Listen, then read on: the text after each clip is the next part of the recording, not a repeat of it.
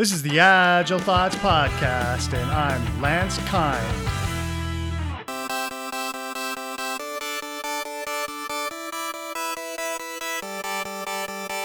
I was probably, a UX person who was not for Agile and have grown to love Agile. My name's Brett Dusick.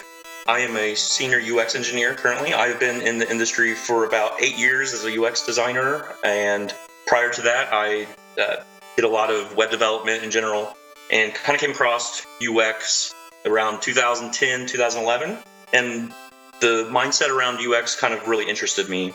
Since then, and over the course of 5-6 years, have been absorbed kind of in more agile companies that are companies attempting to go agile, and have learned a lot about the UX process and how it can break down in the agile process and ways you can maybe potentially fix it. This is the first episode of Designers Who Hated Agile, but now love it. Coming from the perspective of being a product owner. A certified product owner, not formally in the role, but somebody that is, as a UX engineer, interested in that role and in conjunction with UX design. You said, here I'm reading the Reddit, I might be able to provide a fairly unique perspective being a product owner, certified UX engineer who's seen these two play poorly with each other at multiple companies. I love talking about UX being the bond between the business and its agile transformation, as well as solving some key problems of integrating UX into Scrum. Sure. Historically, I have worked with a few companies, fairly larger companies, as a UX designer. And one of the kind of things that stands out is the Scrum process is typically broken or been kind of altered to fit the realm of the corporate world. And as a result, also the UX process tends to either be deficient or just at a very low stage of design maturity. So I have had to navigate that scenario on a few occasions. On the opposite side of that, I've also seen a more mature design environment where at the same time, Agile was also performing fairly well. So I've kind of concluded over the years that they are not necessarily mutually exclusive of one another, that when there is positive design maturity, so too is there often positive agile maturity, and vice versa. It's fascinating.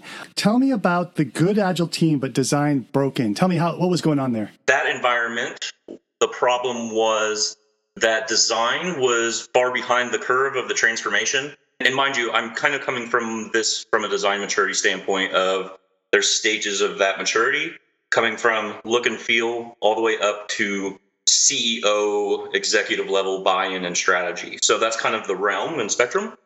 In this environment, Agile was working fairly well. The ceremonies were working fairly well. There was pretty solid structure to the Scrum process, pretty good product ownership, and decent cross-functional teamwork.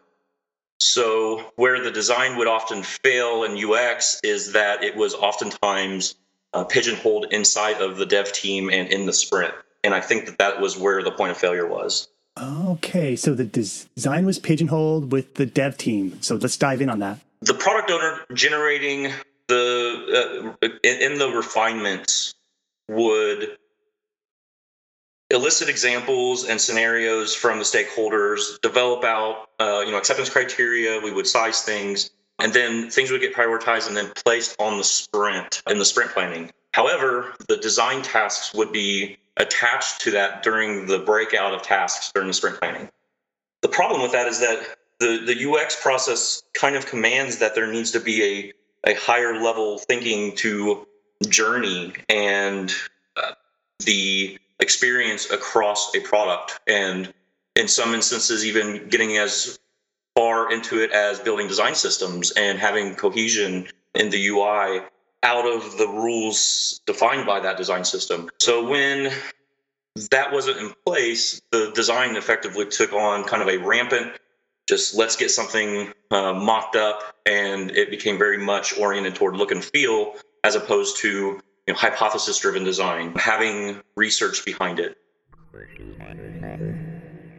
Do you have an example of where something was done, how do I say, by look and feel, but it should have had more, I don't know, I guess testing or research behind its design?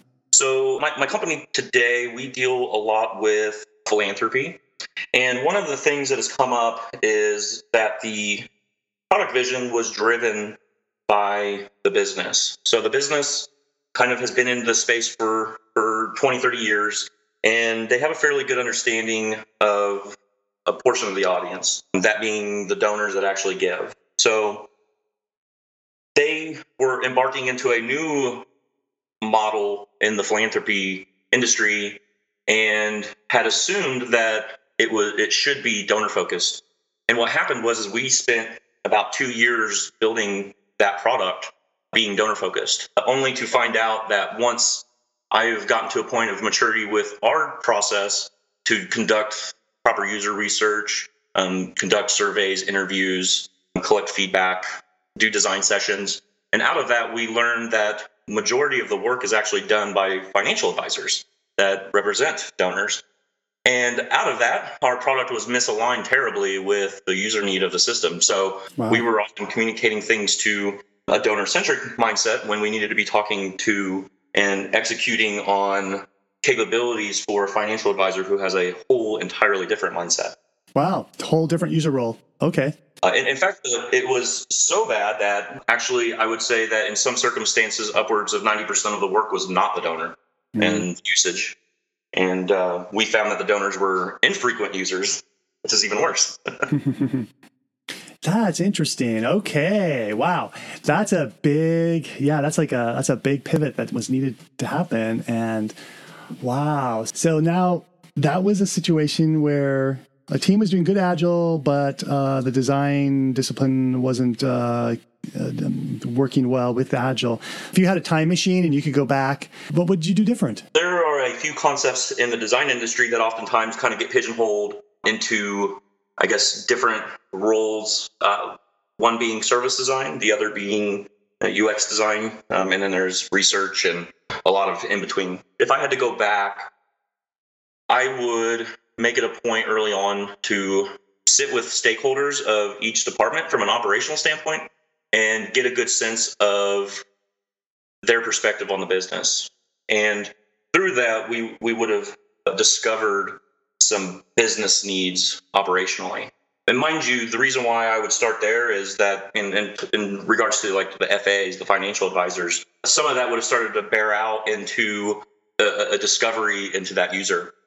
Some of the departments in the business were well aware of those users while others weren't. So I would have went cross-department, done alignments with them to sit down and have a basic discussion about what UX is, what role we hope to accomplish in collaboration with those departments, and the type of feedback and information that is valuable to the product and to the design from their particular departments and how that would actually be executed.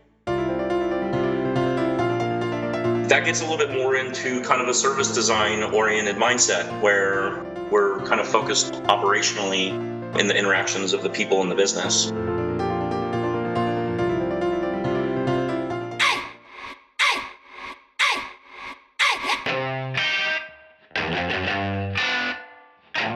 Are you new to Agile or Scrum? Looking for a fun way to pick up the knowledge to become an Agile team? Go get the novel Agile Noir.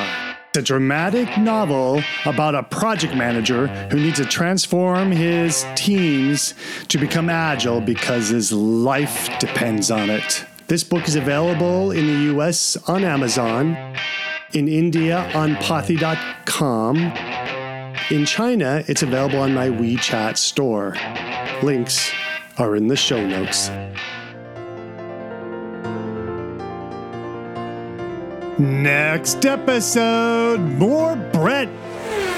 You know what I'm hearing is you're with a team of people, and you've got a solution on how you could have discovered this earlier in the game by taking on this cross-organizational communication role yourself. How would you include the team in that, or would you include the team?